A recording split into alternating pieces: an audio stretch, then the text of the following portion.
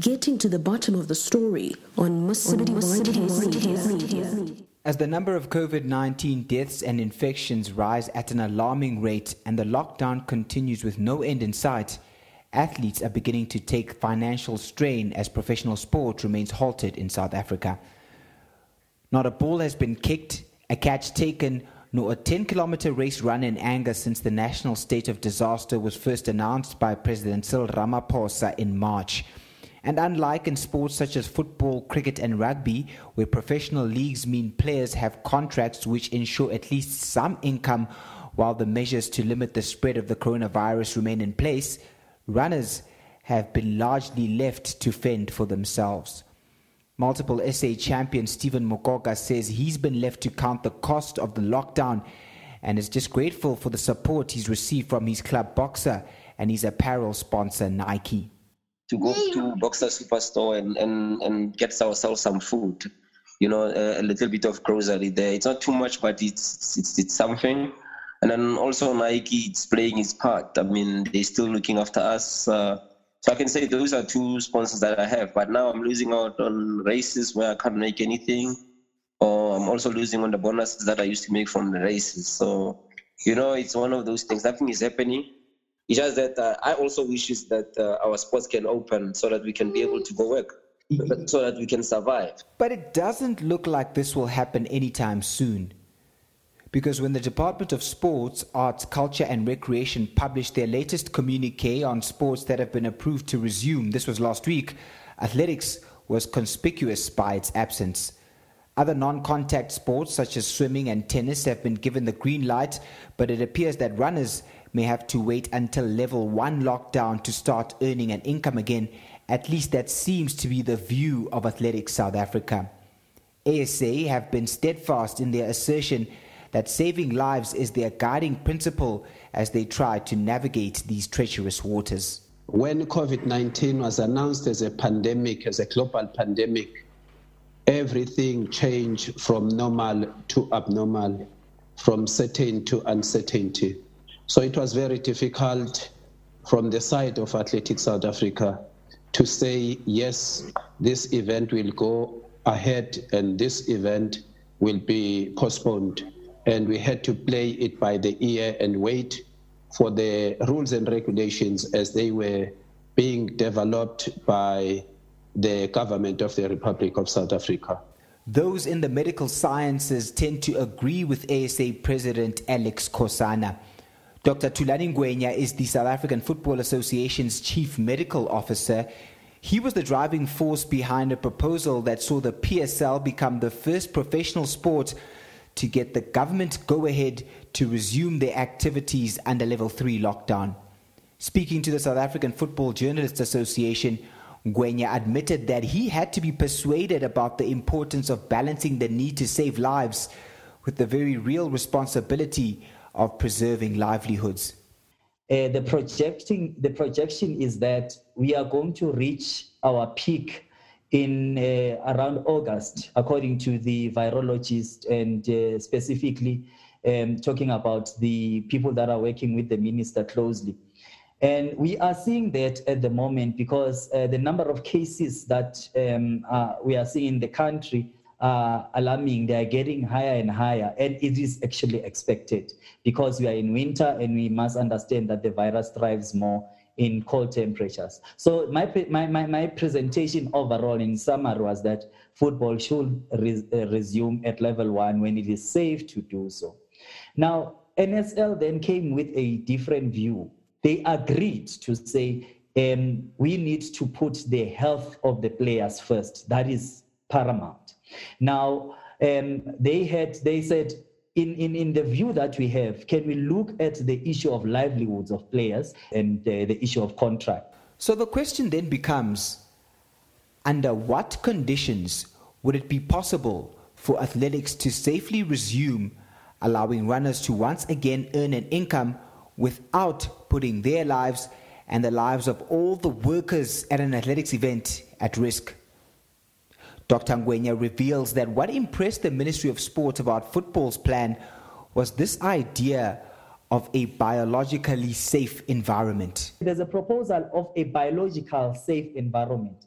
And the document does not talk about a place, but it describes what type of a place should that be. It doesn't have a name. The place should be a place that is not regarded as an epicenter or a hotspot according to government. And that place should have enough space to accommodate all these clubs and enough space. Remember, we are going on single room occupancy. That's what the document is talking about. It should also have enough training fields. It should have enough playing fields. So that is key. That's what that document is talking about. Now, it says 48 hours before people go to this biological safe environment, they are going to test again for the second time. And the second testing, it will be a testing that will try and eliminate the possibility of having a false negative test from the first test that was done. If this can work for a contact sport with 32 teams and all their support staff, then why not a non-contact sport where an elite field of 10 or 20 can provide an entertaining race? Potchefstroom in the northwest is not a COVID-19 hotspot at the moment and has successfully hosted the SA Senior Track and Field Championships on more than one occasion. So surely this, at the very least, could be a possibility. It's this sort of open-mindedness that pleases Michael Meyer.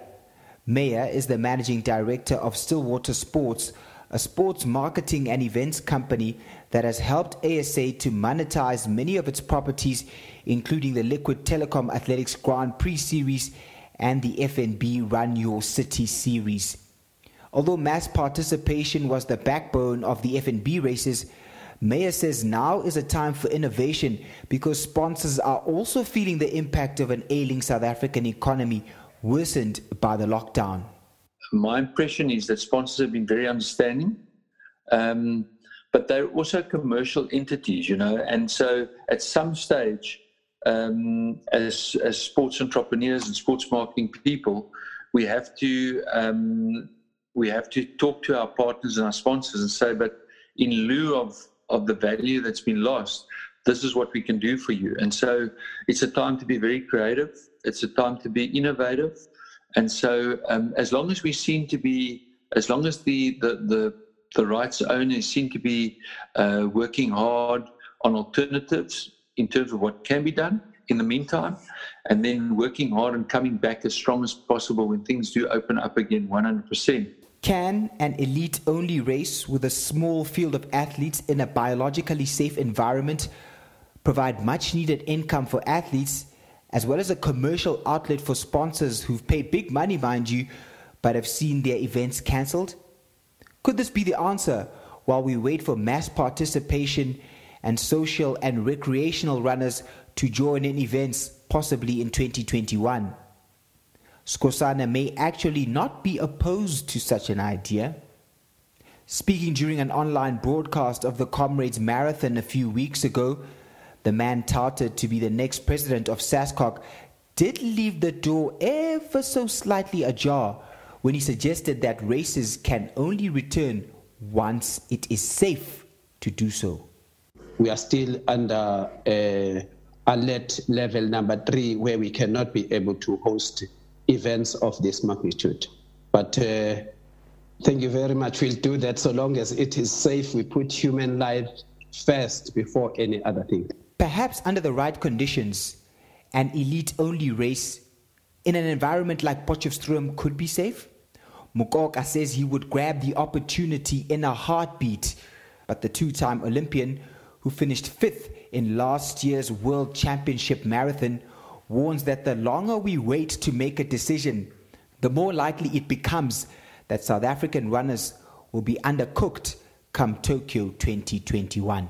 If we were having like the way people are rumoring about having all those elite races, it will be good for us because it can help me to get some money if I do become lucky of winning or placing, and then it takes out the frustration at home, in terms of finances, so that I can be able to focus at the Olympics. Should we wait till October, November, December, I'll be financially frustrated. It won't be easy for me to focus on my preparation for the Olympics. Maybe God grace us and then the Olympics do take place next year. But by the time I'm starting to prepare for the Olympics, I'll be financially frustrated because our federation they are not helping us with anything. I'm not getting any financial support anywhere. But if you look at other countries, I believe that they're getting a financial support somewhere else, where when they train, they can utilize that money for their preparation. But now I'm using my own money from home that I don't even have as we speak because I'm trained now. It's been 4 months where we are not doing anything. We are running a risk as a country, especially in terms of our running.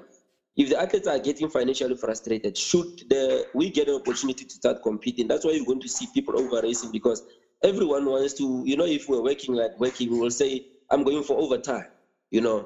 Athletes, when they're going to make a rush and quick decisions once the lockdown is easy to a level that we are allowed to compete.